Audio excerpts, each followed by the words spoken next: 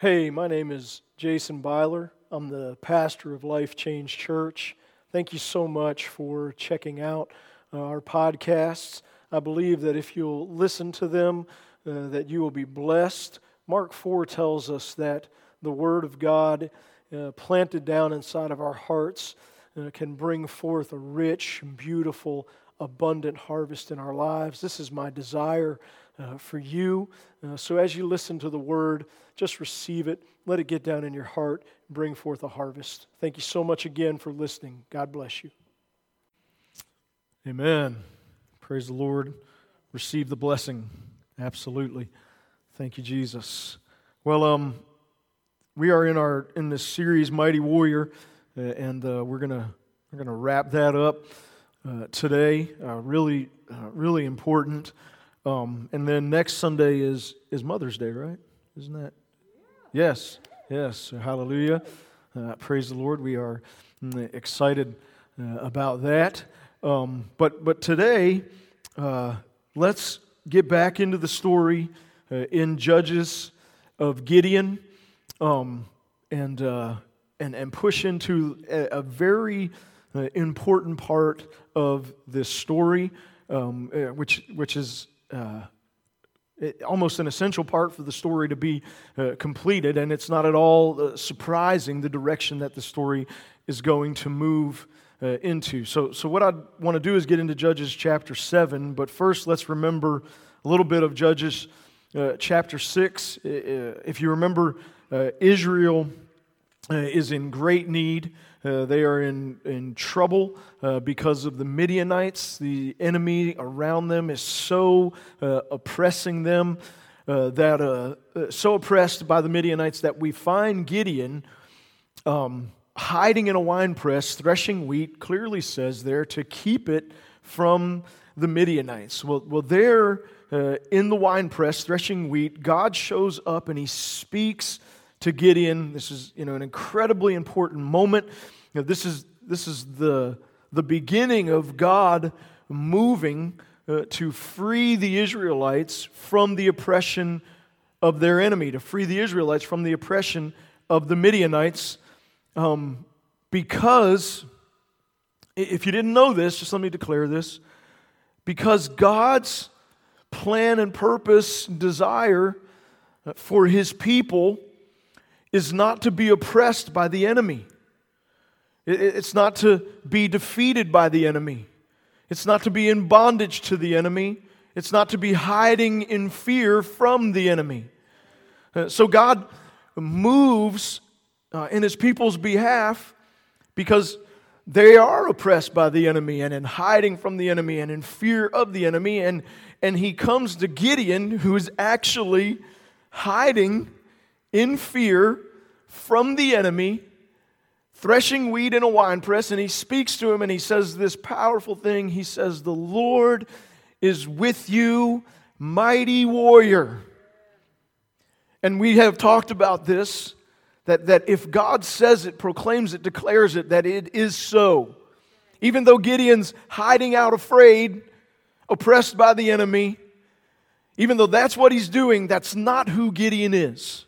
Gideon is a mighty warrior. So then the story goes on to where Gideon's got to go through this time of kind of testing this and trying this to where he believes it. And then he's got to get some things in order. The idol's got to be torn down, and God has to be set as Lord of His people. Like if you want freedom in your life and not to be oppressed by the enemy, I don't want to backtrack, but it's just worth saying again that Jesus Christ has to be Lord in your heart. If He's not Lord in your heart, if He's just a little g among all the other gods in your heart, then you will not live in victory. But when Jesus is Lord in your heart, and He is God and God alone of your life, then you have set on the path to be free from the enemy, free from his oppression, and to live in victory. So we come to chapter 7, and Well, actually in chapter 6, the Holy Spirit comes upon Gideon and he sounds a trumpet and gathers the people of God, gathers the Israelite people to battle, gathers them together to go to war against the Midianites. So now Gideon is preparing and planning for battle. He's preparing and planning to go to war. And if you know the story, he goes to war. There is a battle that takes place against Gideon and the Israelites and the Midianites and some of the other enemies that have gathered together with them. And that's where the story heads, which it just makes sense, right? Because why in the world would God come and speak to Gideon and declare to him that I'm with you and you are a mighty warrior? Why would he say that if there wasn't a battle in his future? If there wasn't a war to be fought, if there wasn't an enemy to come against and face and go to war with, then why would Gideon need to be a mighty warrior? Why would God declare that he is? And why would God have to say that not only are you a mighty warrior, but I am with you? Because God came and spoke to Gideon, hiding out in the winepress, threshing wheat, that he's with you, that I'm with you, Gideon, and you are a mighty warrior. That what that means is that there is now coming a battle in Gideon's life. It's time to go to war. It's time for battle.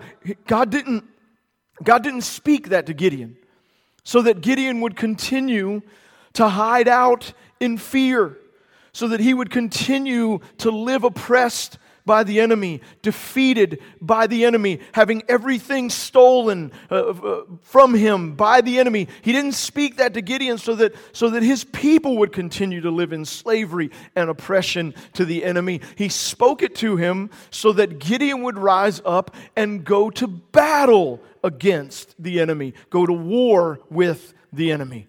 So if God has spoken to Gideon, and we believe also spoken to us, that he is with us and we are mighty warriors, and God's speaking that to Gideon, calls him to battle, then what that also means for us is God speaking that to us, calls us to battle as well. Not to remain in hiding, not to remain in fear, not to remain in bondage or oppression, or even to remain on the sidelines. The call of God on our lives to war is a call to be a mighty warrior, is a call of God on our lives to war.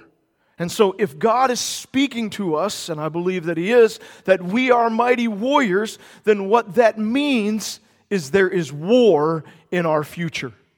That there are battles ahead of us. Now, maybe it's an important time for us to be reminded, to remember, or if you didn't know, to learn for the first time, that in Christ, our battle is not against flesh and blood.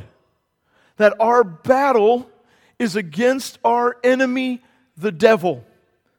That ancient serpent, the dragon, who leads the whole world astray. That just like Gideon sounded the trumpet and gathered God's people together to go and fight against the enemy, we are not to war with one another. We are to together war against the enemy. We are not brothers and sisters in Christ who are to fight with one another and war with one another. We are brothers and sisters in Christ who are together in our battle against the devil. He is the enemy, I'm not. He is the enemy, you're not. He is the enemy, the church is not.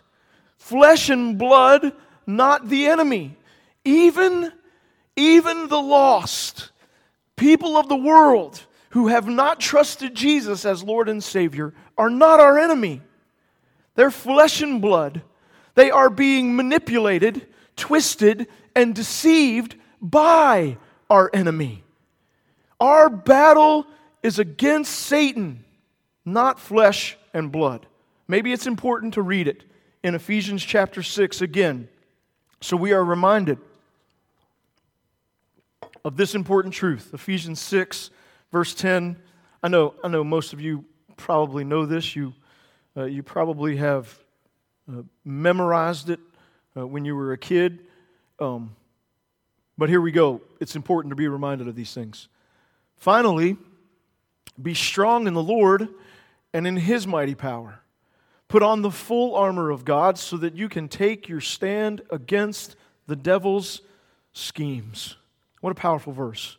Right? We wonder why our parents had us memorize these things, right? Or we heard these sermons preached or learned these things in Sunday school as children, because it's such a powerful truth that we need to powerfully know. This has got to be hidden down inside of our hearts, that we are to be strong in the Lord and in His mighty power, that we are to be clothed in the full armor of God so that we can take our stand against the devil's schemes. Some important words here. That we are to be clothed in the armor of God, that we're to be strong, I'm not to be strong in the might of Jason. Yeah. Right? That might would be okay if my battle were against flesh and blood.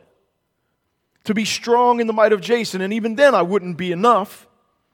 But when my battle is against the devil's schemes, it's not a strength in myself, of myself, that I'm to be strong in. This is one of the major struggles in our culture today, is that we think in flesh and blood, in our wisdom and might and strength and cleverness and technology, that we can solve the problems. And we don't realize that the problems are coming from the devil's schemes.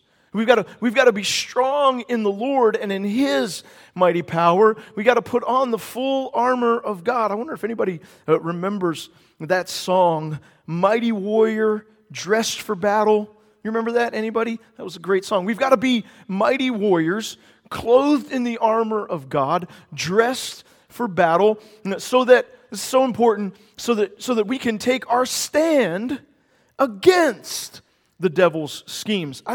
Just let me read it again.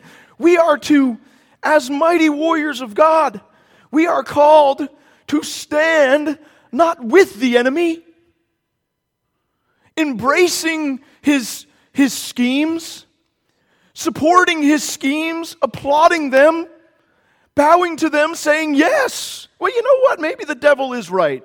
All this time, the church and preachers have been saying the Bible's right. You know what? Maybe we're not. Maybe we should stop standing against the devil and start standing with him. Maybe we should believe his schemes. Maybe he's right. I know we're all shaking our head and like, what in the world? But that nonsense, can I say that? That nonsense is happening. Pastors standing in pulpits, in churches, proclaiming what they declare to be truth that is not in line with the Word of God. They've shifted their stance, and now they're standing with the devil's schemes. Lord, have mercy, help us. Shame on them. Shame on them. We're not called to stand with the devil. What does it clearly say? Against. We stand in opposition. We stand against. I'm not walking with him. I don't want to be his friend. I don't want to unite with him. I don't want to sign a treaty with him. There's no unity with our enemy, the devil. He is our enemy. Against him and with him, there can only be war. There must be war. Because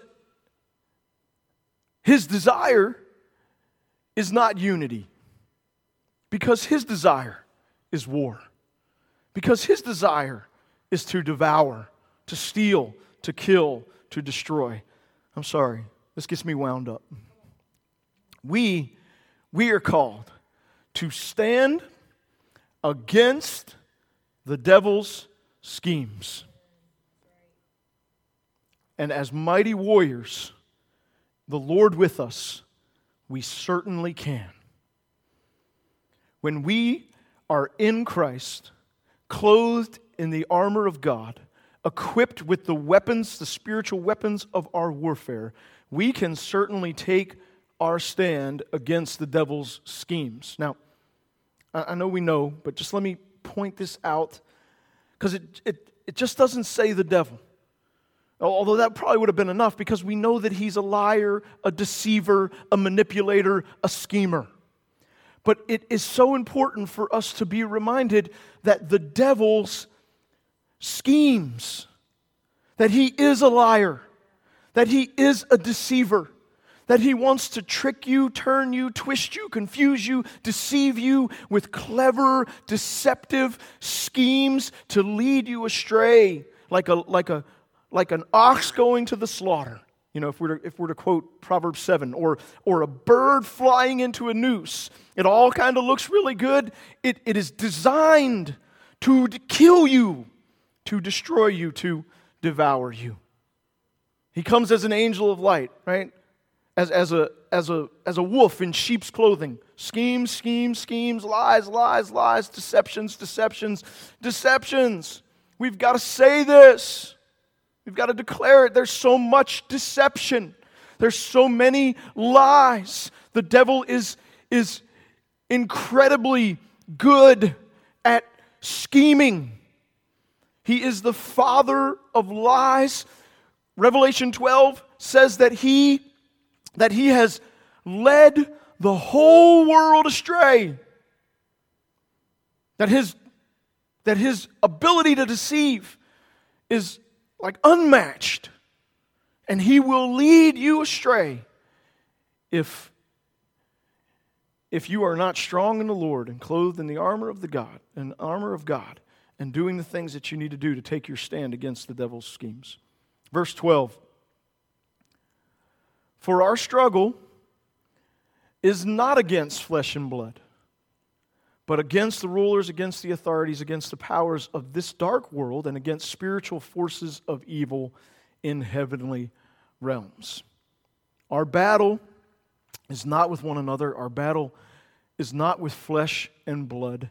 Ultimately, at the end of the day, it is against our enemy, the devil. His darkness, his deceptions, his authorities, his powers in dark places, against spiritual forces of evil in heavenly realms. This is our fight. This is where we go to war, and we are called of God to stand against the enemy, to stand against the devil. Now, if we come back in to the story of Gideon, remembering that Gideon's going to battle against an enemy, not against the people of God,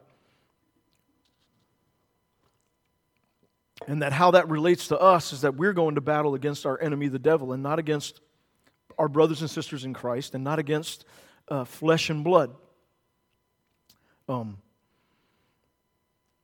Now, Gideon, after having in chapter 6 sounded the trumpet and gathered the people together, you come into chapter 7. I'll just tell you some of this, and you can go back and read through it.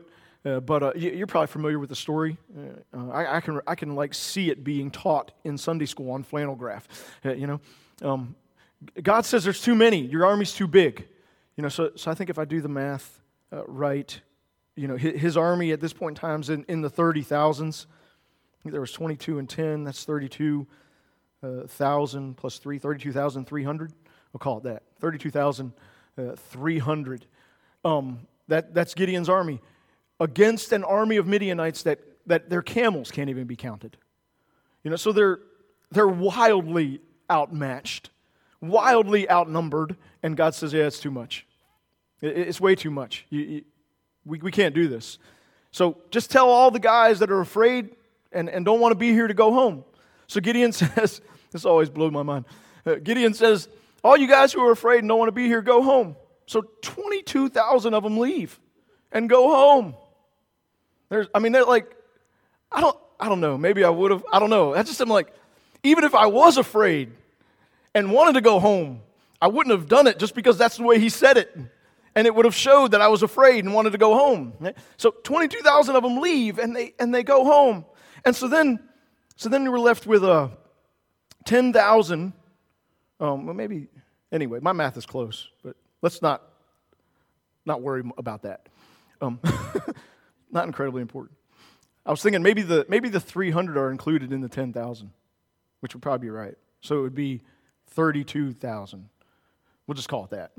A good round number.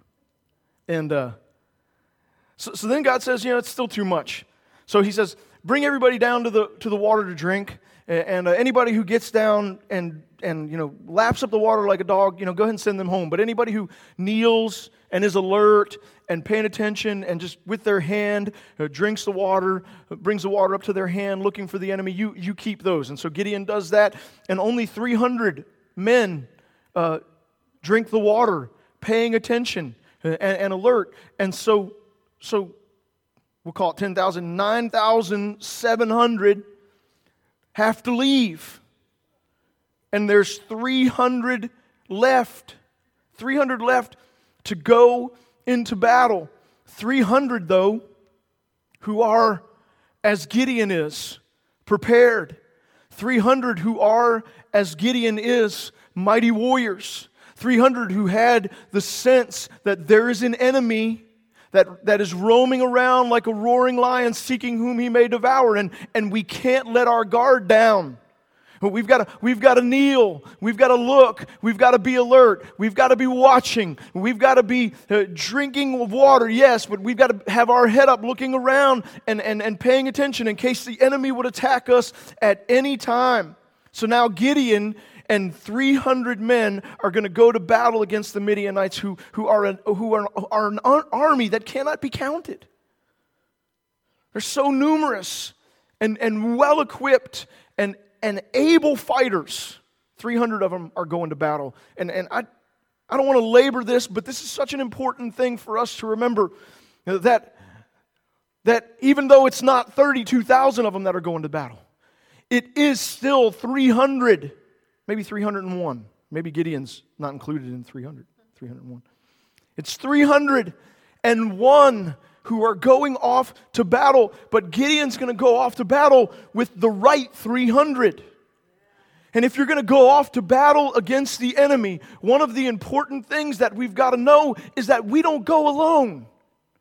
Is that we've got to lock arms with mighty men and women of God whom the Lord is with, and they are mighty warriors who are not embracing the devil's schemes and standing with him, but who are firmly planted on the rock to stand against the devil and his schemes.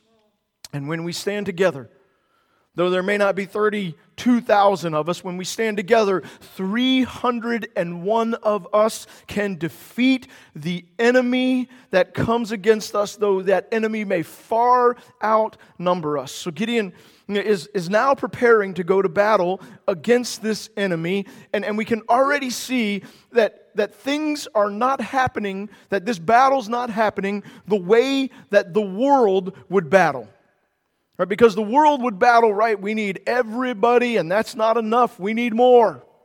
We better sound the trumpet again because there's only 32,000. Right? But God is doing things differently because God doesn't wage war the way the world wages war.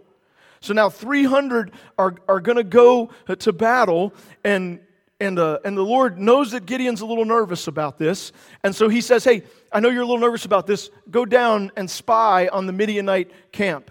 And so Gideon goes and spies on the Midianite camp. And as he's spying, he hears this guy telling another soldier about a dream that he had. And he says, hey man, I had this dream where like a loaf of bread rolled down and it just knocked our tents over. And he said, that can't be anything but Gideon and the armies of Israel knocking us down and rolling us over. And Gideon was like, yes. That interpretation inspired him. And so let's pick up the story right there. Judges chapter 7. What is that, Scott? Judges 7, 13. Is that verse 13? Yes. Gideon arrived just as a man was telling a friend his dream. I had a dream, he was saying, and a round loaf barley bread came tumbling into the Midian camp. It struck the tent with such force that the tent overturned and collapsed. His friend responded, "This can be nothing other than the sword of Gideon, son of Joash the Israelite. God has given the Midianites and the whole camp into his hands." And this is the Midianites talking.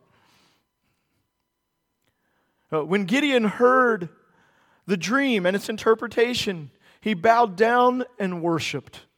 He returned to the camp of Israel and called out, "Get up! The Lord has given the Midianite camp into our hands." And it wasn't that hard to get them all up because there's only 300 of them.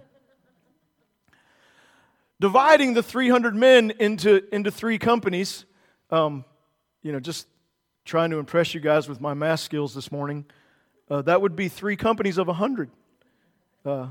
Hey, what can I say? And one. Yeah, one of them's got 300. One of them's got 101. Yes. Listen, this is crazy. You got three companies of 100, right? We're going to surround them. Yeah. You 100 go on there, you 100 go there, you 100 go over here. Right? And before you go, let me give you your weapons. We're going to take them down. So he placed trumpets and empty jars in the hands of all of them with torches inside. Now, just to say this, these guys are still going to go into battle. I don't know what's wrong with them. Do you? I have no idea. I think, if I'm in one of the companies of 100 and I'm looking out, I'm like, oh my gosh, man, there's 1,000 camels right there. I'll be like, okay, where, my sword. And then I'm handed a trumpet and an empty jar. I'm like, oh, what am I supposed to do with this? And then, there's a torch inside. Yes, thank the Lord. You know what? I think I might put it down. I'm out of here, man. The 299 of you can do it. He gives them trumpets and empty jars in their hands and with torches inside of them. And he says, he's all kinds of passion. I can see Gideon. He's all kinds of wound up and passionate about it. He says, "Watch me," he told them. "Follow my lead." You see, somewhere in this time, it's important to make this distinction, isn't it? That when God shows up in Judges 6 and speaks to Gideon, he says, "I'm with you. You're a mighty warrior." Gideon's like, no, sir. I'm not. You're not. Where have you been? You've not been with us. I do not believe that. And me, a mighty warrior, no, nothing doing. My family's weak. I'm the weakest in the family. No way. Somewhere from that moment, Gideon has believed. And he believes that he's a mighty warrior. So he says, "Watch me." And he believes that God's with him. I mean, why? I'm not doing this. If God's gone, I'm not doing this. He says, "Watch me," he told them, "follow my lead. And when I get to the edge of the camp, do exactly as I do. And when I and all who are with me blow the trumpet, then from all around the camp blow your trumpets and shout for the Lord and for Gideon." So that's the plan.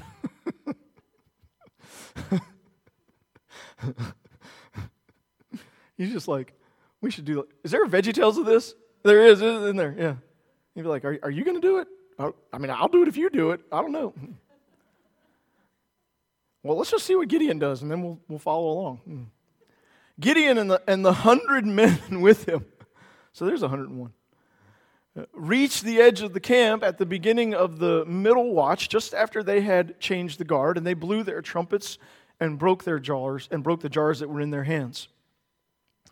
And then the three companies blew their trumpets and smashed the jars, grasping the torches in their left hands and holding in their right hands the trumpets they were to blow. They shouted, "A sword for the Lord and for Gideon." And while each man held his position, standing their ground, held his position around the camp, all the Midianites ran, crying out as they fled. There's just confusion that hits the enemy's camp, and they just run around crying out as they fled, because the Israelites have descended upon them, the sword of the Lord and of Gideon. Well, when the 300 trumpets sounded, the Lord caused the men throughout the camp to turn on each other with their swords. The army fled to Beth Shattiah toward Zeriah as far as the border of Abel Mihalah near Tabbath. Whew. Praise the Lord. Got through that. Anyway. And Israel, as you go on, was victorious, if we were to read, over the Midianites, over their enemy, no longer defeated, no longer oppressed, no longer hiding, no longer in fear, because Gideon, 300 mighty warriors, embraced God's battle plan, laid hold of His weapons, and went against the enemy. And God with them, and these mighty warriors together, saw Israel be victorious over their enemies. And if you read through the rest of the story, and I'd encourage you to, we're not going to do it, but I'd encourage you to, you find Gideon has fully embraced the reality that he is a mighty warrior. There is some opposition that he faces in the story, and he is not some weak pushover dude. He says, I don't know who you think you're messing with, but when I go do this, I'm coming back for you. And he does. He goes and he does it, and he comes back. And what he said he would do, he does, and nobody stops him. And I don't see anywhere where any of these 300 guys fell to anybody. They were victorious over their enemy. Now, we've already seen some of these connections between this story and ours. One of the powerful connections that needs to be made here is that God calls Israel. Now He's with them and He fights with them, but He calls Israel to stand and face their enemy, and they are anointed and called and gifted of God to fight against the enemy and to oppose the enemy and to hold off the enemy. And we as the people of God, born in the time that God chose for us to be born, in our generation, we have this enemy who is not a flesh and blood enemy, and we are called to war, we are called to oppose, we are called to fight, we are called to resist, and we can and we must. And if we don't shine the light of Christ and repel the darkness, then the darkness encroaches on flesh and blood and deceives and leads astray and destroys. Let me just remind you of there's a lot of this in the Old Testament, but we'll just look at a few verses. We already did look at Ephesians 6. We don't have to do that again, but you can read all that. You probably know it. Being clothed in the armor of God, taking our stand against the enemy. It's got warrior all over it, resisting the enemy all over it. There is the references in Romans 13. But I wanted to remind you of 2 Thessalonians, because this reminds us of how important it is that we fight, that we war, that we shine the light of Christ and oppose the darkness. It's like Gideon being called of God to war, but then not doing it, continuing to hide out, and Israel never being freed. We can't do that.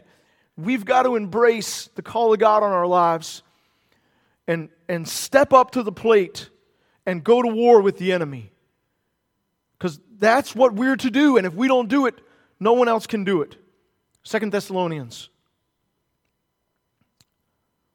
2, verse 1, it just explains it here. Concerning the coming of our Lord Jesus Christ and our being gathered to Him, we ask you, brothers and sisters, not to become easily unsettled or alarmed by the teaching allegedly from us, whether by prophecy or by word of mouth or letter, asserting that the day of the Lord has already come. So he's, talking about the return of Jesus, which is something we need to be talking about in this day and time, because if the Holy Spirit's at work within you at all, and there's any Scripture stirring in your heart, you can look and see the day approaching, which is what boggles my mind.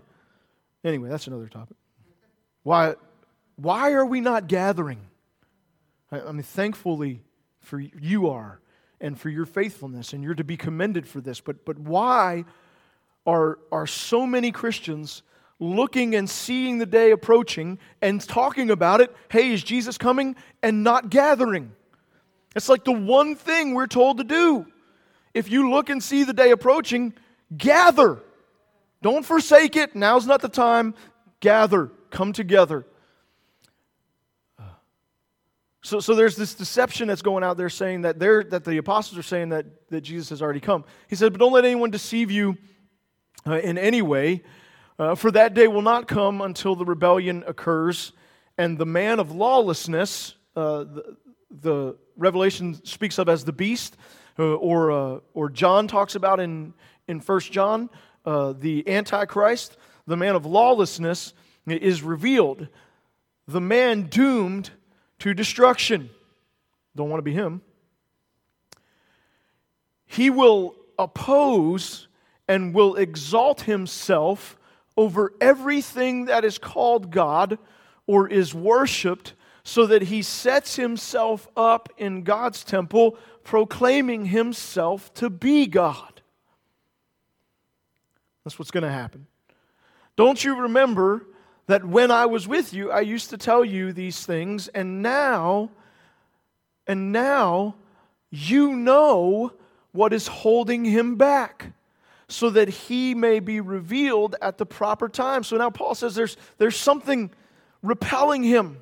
There's something opposing him. There's something holding him back so that he be revealed at the proper time. For the secret power of lawlessness is already at work. So the man of lawlessness, the beast, the Antichrist, has not appeared, but as John says, as 1 John says, the spirit of Antichrist is already at work. Here in the Thessalonians, we have the same thing. The power of lawlessness is already at work. Reason being, because the devil is already at work, and his deceptions are already, his schemes are already out there, loosed to deceive people and lead them astray. But the one who now holds it back will continue to do so until he is taken out of the way. And then the lawless one will be revealed. Now, the one who holds back the lawless one, who holds back the spirit of Antichrist, who is not in union with the spirit of Antichrist or lawlessness, who is not in agreement, who is not standing with or walking with or sitting with, not friends, not shaking hands, not signing treaties, not in unity, the one who is opposing, the one who is holding back the scheme, the deception, the Antichrist lawless spirit that would come and deceive in order to kill, steal, and destroy, the one holding that back are the mighty warriors of God. The Holy Spirit-filled church. It's we who have trusted Jesus as Lord and Savior, who embrace this book as holy and true, and who are filled from our toenails to the ends of our hair with the Holy Spirit. We are opposing and holding the enemy back, shining the light of Christ. We're the only hope for the lost and hurting and dying who are deceived in darkness. We don't want to fight with them. We want to fight for them to set them free. And there is an anointing and a power upon us to be victorious and not be overcome by the lawless Antichrist spirit, but to overcome it and to certainly not agree. Heaven help us. Lord, have mercy on us. I will not stand in agreement with the lies of the enemy. I will not stand in agreement with the lawless spirit of Antichrist. I am called not to unite with it, but to war against it. And the Lord is with us, and we are mighty warriors, and we hold it off and oppose it until we're taken out of the way, until we're raptured. And then there's nothing here. The church of Jesus Christ raptured. There's not a warrior to stand against this anti-Christ lawless spirit, and it rampantly spreads across the earth and leads the world astray. And then, when we're taken out of the way, the lawless one will be revealed, whom the Lord Jesus will overthrow with the breath of his mouth and destroy by the splendor of his coming. Hey, yeah. I'm going to ride with him on my white steed, clothed in my white... Never mind. We don't got time, right? Hallelujah. It's hard not to... I'm going to ride. I'm going to be there. I'm going to see the forces of darkness destroyed by the breath of his mouth and the splendor of his coming. Then... Verse 9, the coming of the lawless one will be in accordance with how Satan works. See, it's important because it reminds us that behind all of this is Satan working. Like the Antichrist and his false prophet are Satan's puppets. The real problem is the enormous red dragon. That ancient serpent, the devil, Satan, who leads the whole world astray. These things will be in accordance with the deceptions of Satan and how he works. How he works is lies, schemes, deceptions.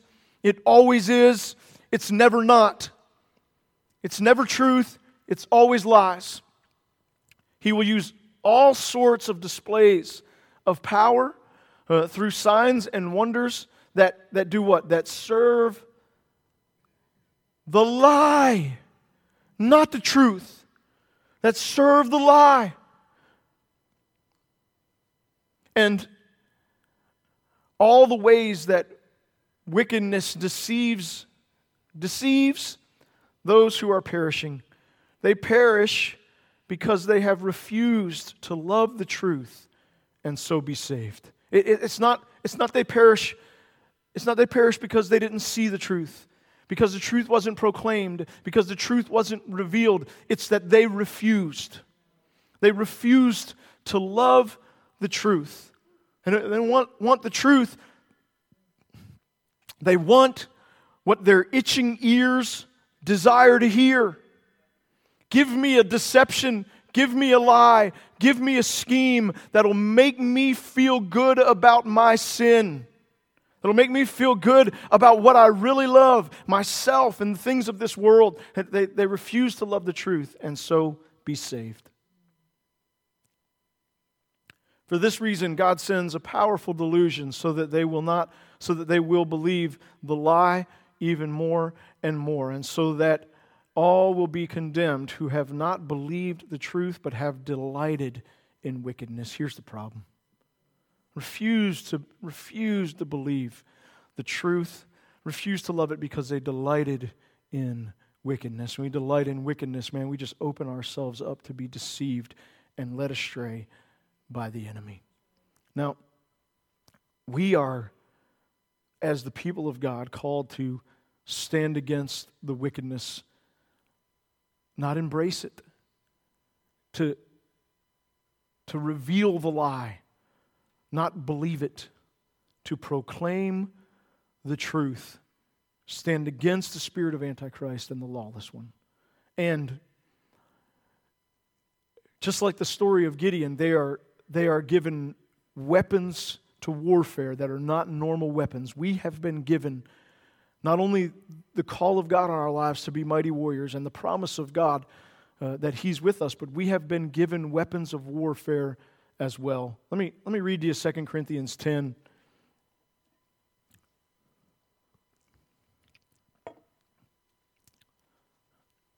2 Corinthians 10, we'll start here at verse 1. By the humility and gentleness of Christ, I appeal to you. I, Paul, who am timid when face to face with you, but bold toward you when away. I beg you that when I come, I may not have to be as bold as I expect to be towards some people who think that we live by the standards of this world. For though we live in the world, which is so true, and we do, and that's so important that we do, because the world needs us.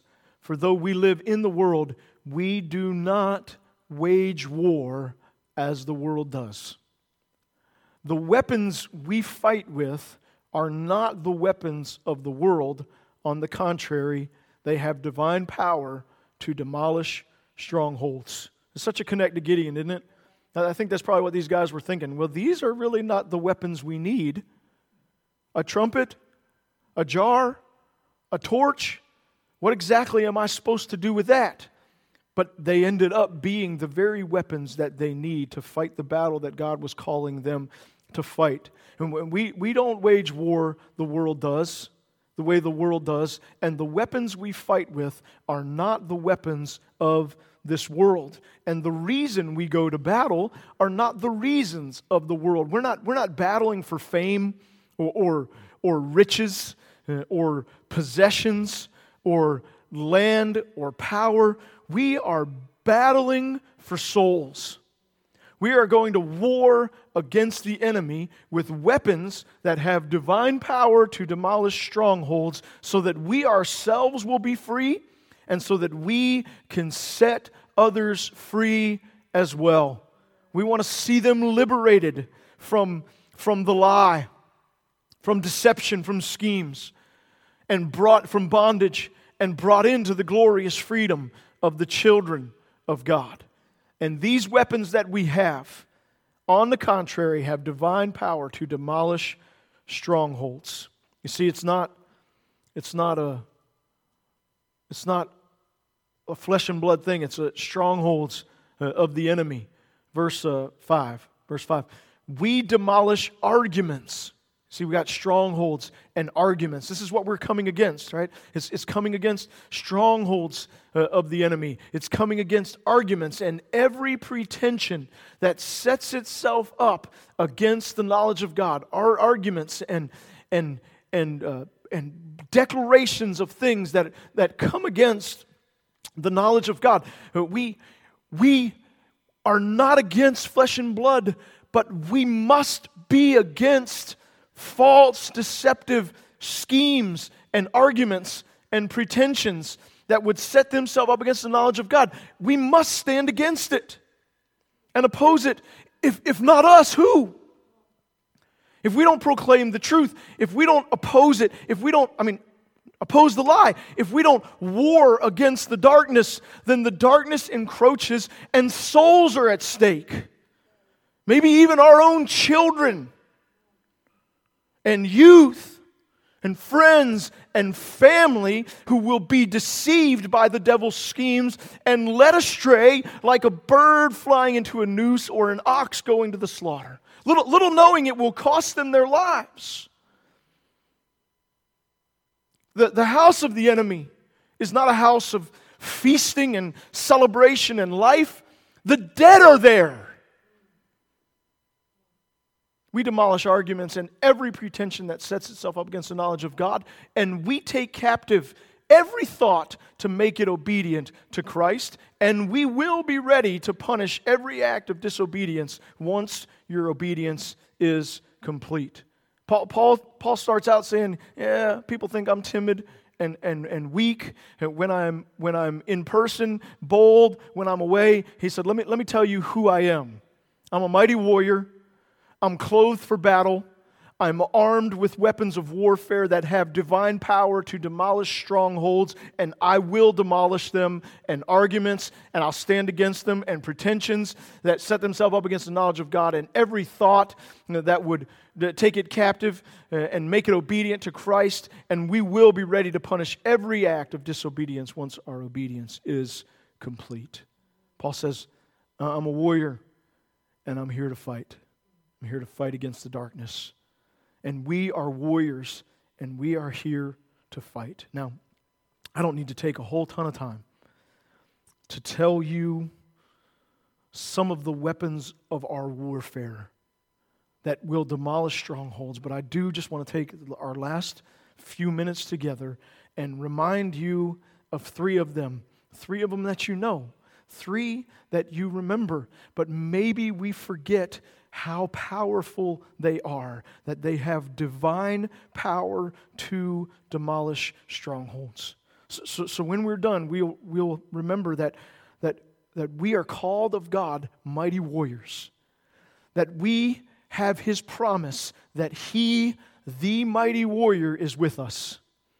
Like just go read Psalms 24 this afternoon and remember that the one who is coming in is the Lord strong and mighty, the Lord mighty in battle. Lift up your gates, lift up your heads, O ye gates. Be lifted up, ye ancient doors, that the King of glory may come in. Who is this King of glory? He is the Lord Almighty, the Lord strong and mighty in battle. This is the King of glory. He is with us. And not only are we mighty warriors and God is with us, but we have weapons of warfare that are not of this world, that are able to demolish strongholds, so that clothed in the armor of God, equipped with these weapons, we can stand against the enemy and oppose the darkness.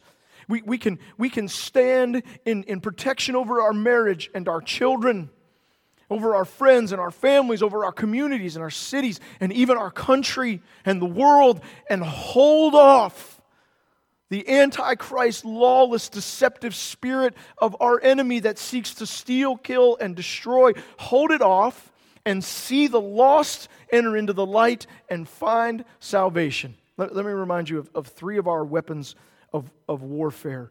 The weapon of worship. Worship is such a powerful weapon against the enemy. I believe when we worship, we shut the enemy's mouth.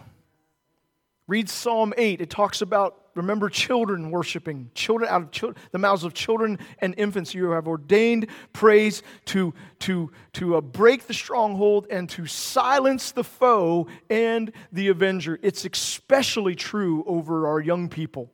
Over children and youth, there's an anointing on them when they worship. That's why we got to call our kids to worship. Got to call our children to worship. We got to lead them to worship because we worship ourselves. There's power when we praise. There's power when we worship against the enemy to demolish strongholds and to shut his mouth. Let me ask you this now. I know we've said this. Let me say it again. If the liar's mouth is shut, what else does he have?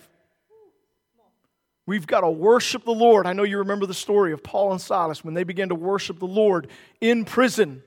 Worship is a weapon.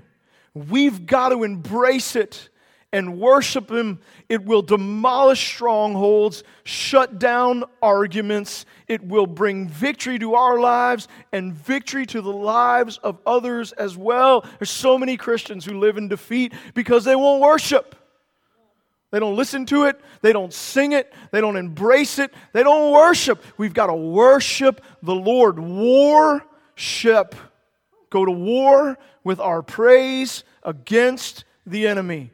I remember a story when I was a kid. I don't remember where I heard it, whether it was a missionary that came to our church or I heard it in a sermon, but he had gone to maybe it was Africa, I think, and there was great darkness and deception and many strongholds of the enemy, and he came into a tribe, and he was met there by the witch doctor, and the witch doctor said, "Come here, I want to show you something," and they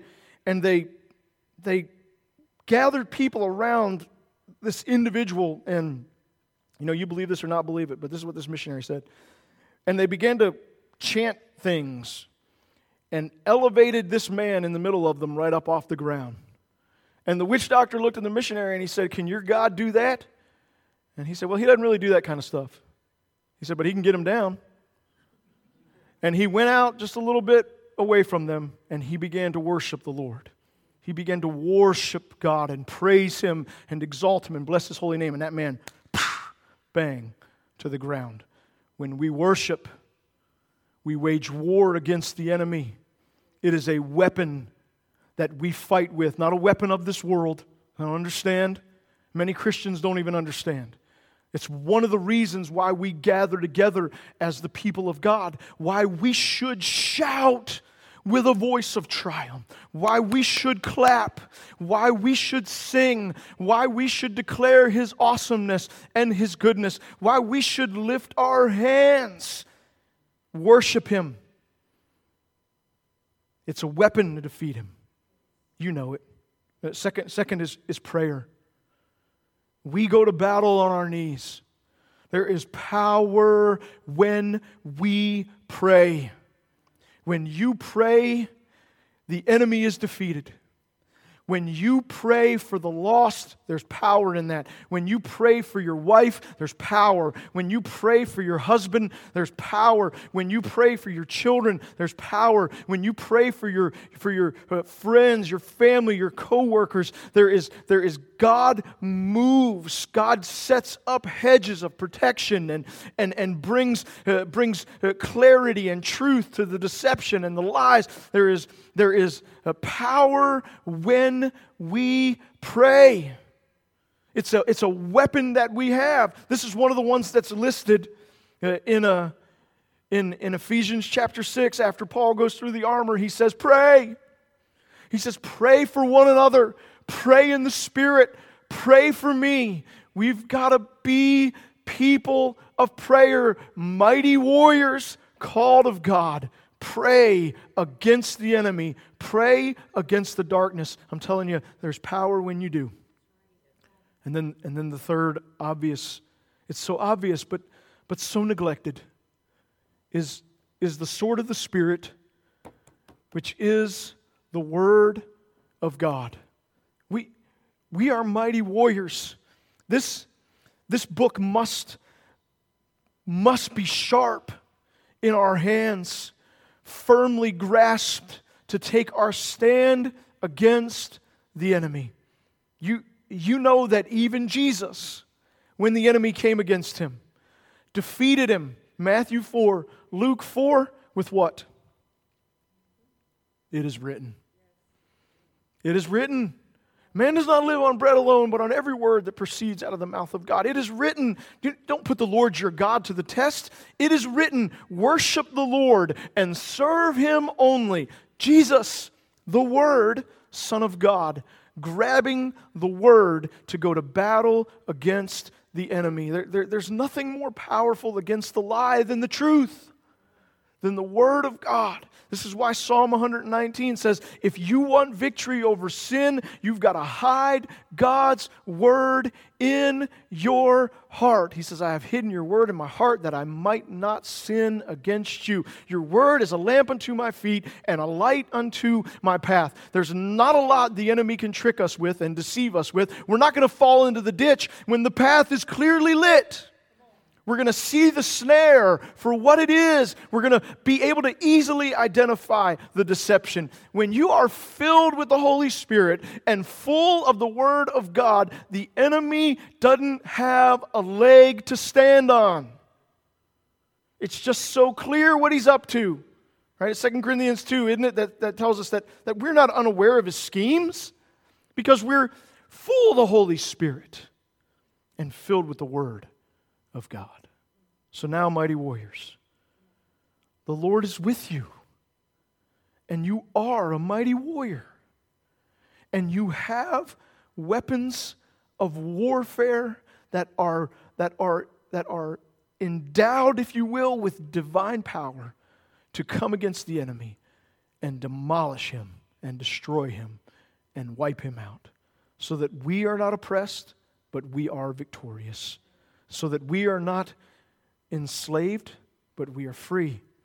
And so that we are battling to see others free as well. To see others find the wonderful life and freedom that is found in Christ and in Christ alone. Let's not stand with the enemy. Let's stand against him. Let's not hide from him. Let's come out of hiding. We need the church to come out of hiding and go to battle against the darkness, because we are all that there is to hold off the spirit of Antichrist, the spirit of lawlessness, to hold off the darkness and to see the lost set free. Let's be God's people who we're called to be, doing what we're called to do. We will be victorious, I promise. Let's pray together. Every head bowed, every eye closed, just for a moment, nobody looking around. Let me just ask you, if you have not set Jesus as Lord in your heart, if He's not the rock that you are standing on, then you will not be able to stand against the enemy. But if you are standing on Jesus, if you have received His salvation, if He is your Lord, then you will be victorious over the enemy. If you've not done that this morning, and you want to make Jesus Savior and Lord, I just ask you to raise your hand. I just want to pray with you. Amen. I see your hand. I see your hand. Yes, thank you, Jesus. If you're watching online, you just want to receive Jesus, raise your hand. If you're listening, just raise your hand wherever you are, and let's just all pray together. Just repeat after me. Make Jesus Savior. Make Him Lord. Lord Jesus, I believe You are my hope. You are my life. You are my salvation.